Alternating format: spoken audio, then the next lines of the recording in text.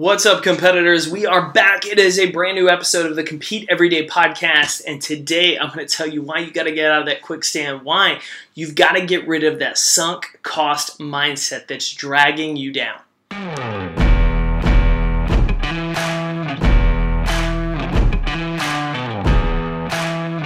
What's up, competitors? Welcome back to this week's episode. I want you to think about the last bad movie you saw, like the kind where when it finally ended, you were glad to leave the theater. Like you wish you had a fast forward button. You wish, honestly, like a lot of us, you thought about leaving early. Maybe you did leave early. Think about that movie. Do you remember the last terrible movie you saw? Well, research I found recently says that we're more likely to sit there in the movie, a movie that we don't want to be in, that we think sucks, because we already made an investment. We made the investment of time driving to the theater. We paid for the ticket. Maybe like me, you bought a big bowl of popcorn.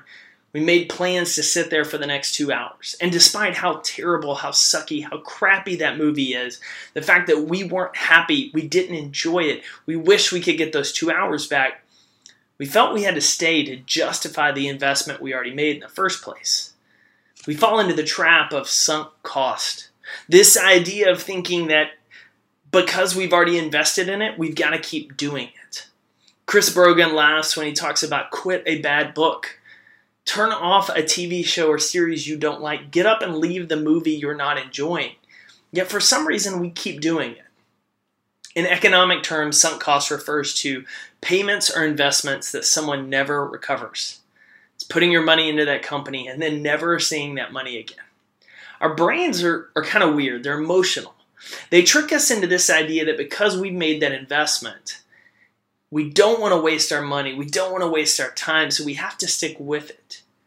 We have to keep sitting there watching that movie. We have to keep reading that book that we already started because, honestly, we feel like we've wasted it. Even if there's a better opportunity out there, even if there's something more enjoyable we could be doing with our time. We go to that event after work, even though we're sick, even though we don't want to be there because, honestly, we already bought a ticket to it. Instead, we could be using that time to rest, to recover, to be prepared for our next day at work. We stay in these toxic relationships because we feel like we've already invested months with that person. We sacrifice our limited time staying in a bad relationship, dealing with toxic interactions and communication instead of using that time to meet someone else. We keep reading the book we hate just because we already bought it or we already started it instead of honestly just reselling it on Amazon, buying another book you want to read and reading it. We trick ourselves into continually pouring into a past mistake. We believe that for some reason we have to keep chasing this one thing that we already started because the flip side is we tell ourselves that we wasted time. We can't waste time. We can't waste money. So instead, we keep looking at this one bad decision, this unfulfilled job career, this bad book, this bad movie, this terrible relationship, and we become fixated on it. Instead of turning our attention to what's more important, which is what we do next. If we were able to look at both situations objectively, pull our emotion out, we would see that starting this new job, even if it's a slight pay cut, is a better opportunity than staying in one that's dead end, that there's a ceiling that we'll never get past. We would understand that trying and dating again, even as scary as might be, is better than staying in a toxic relationship. Doesn't matter how much time we've spent there. But then we start factoring in all the emotional side pieces, all the thoughts that go in our head, and we feel like we don't want to waste time or money already spent. And what we're doing in reality is robbing ourselves. See, here we are almost to the end of the year. We have 45, 50 days left.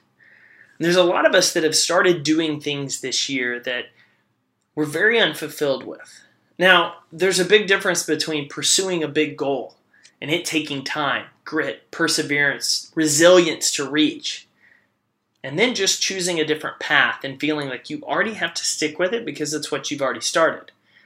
Like that job, that industry you've been in for the last 10 years that you hate. Feel like you can't leave because, well, you've already spent 10 years there. What's the point of leaving at this point? My argument back to you is what's the cost of happiness, of free time, of getting your life back? Coming home and feeling good about the work you did instead of hating what you've done. See, we trick ourselves when we constantly look at the past. We've talked about this before on the show. Imagine a sprinter trying to run a 100-meter race at a finish line straight ahead of her. And in normal examples, I talk about what if she looks to her left and to her right at other racers? We know she slows down.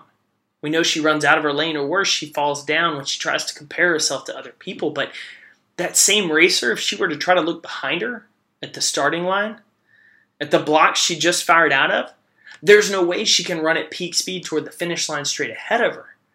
Her shoulders are twisted, her head is turned. Her body is naturally going to slow down, or worse, it's going to stop, because you're trying to look all the way behind you instead of what's ahead of you. What's most important, which is what's next.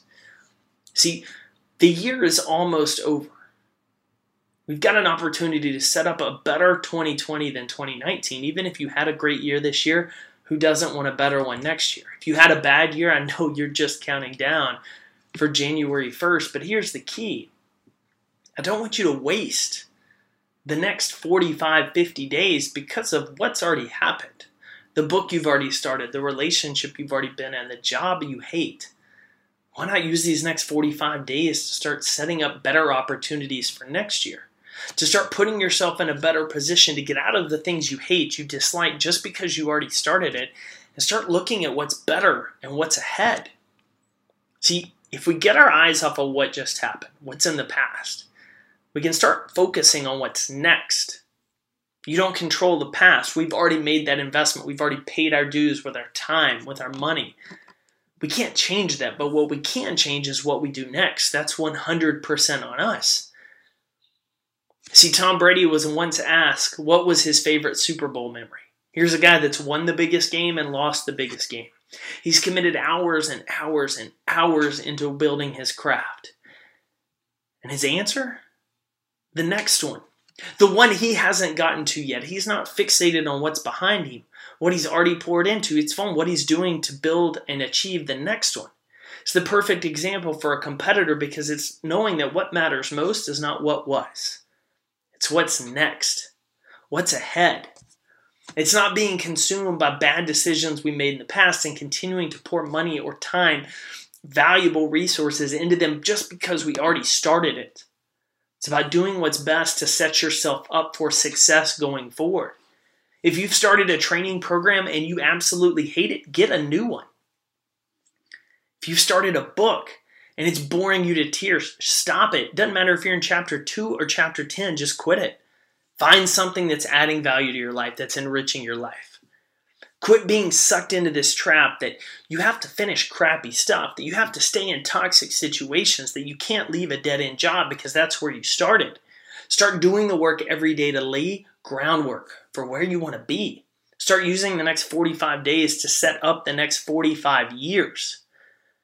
Just because something's happened in the past doesn't mean you have to continually keep living there. Just because you invested that time, invested that money, doesn't mean you have to keep doing it. Your past is a place for lessons and learning, never living. Quit wasting, quit pouring stuff into this quicksand, quit falling into the trap of a sunk cost mindset, and start setting yourself up for success. Start competing to finish this year strong and set up an even better 2020.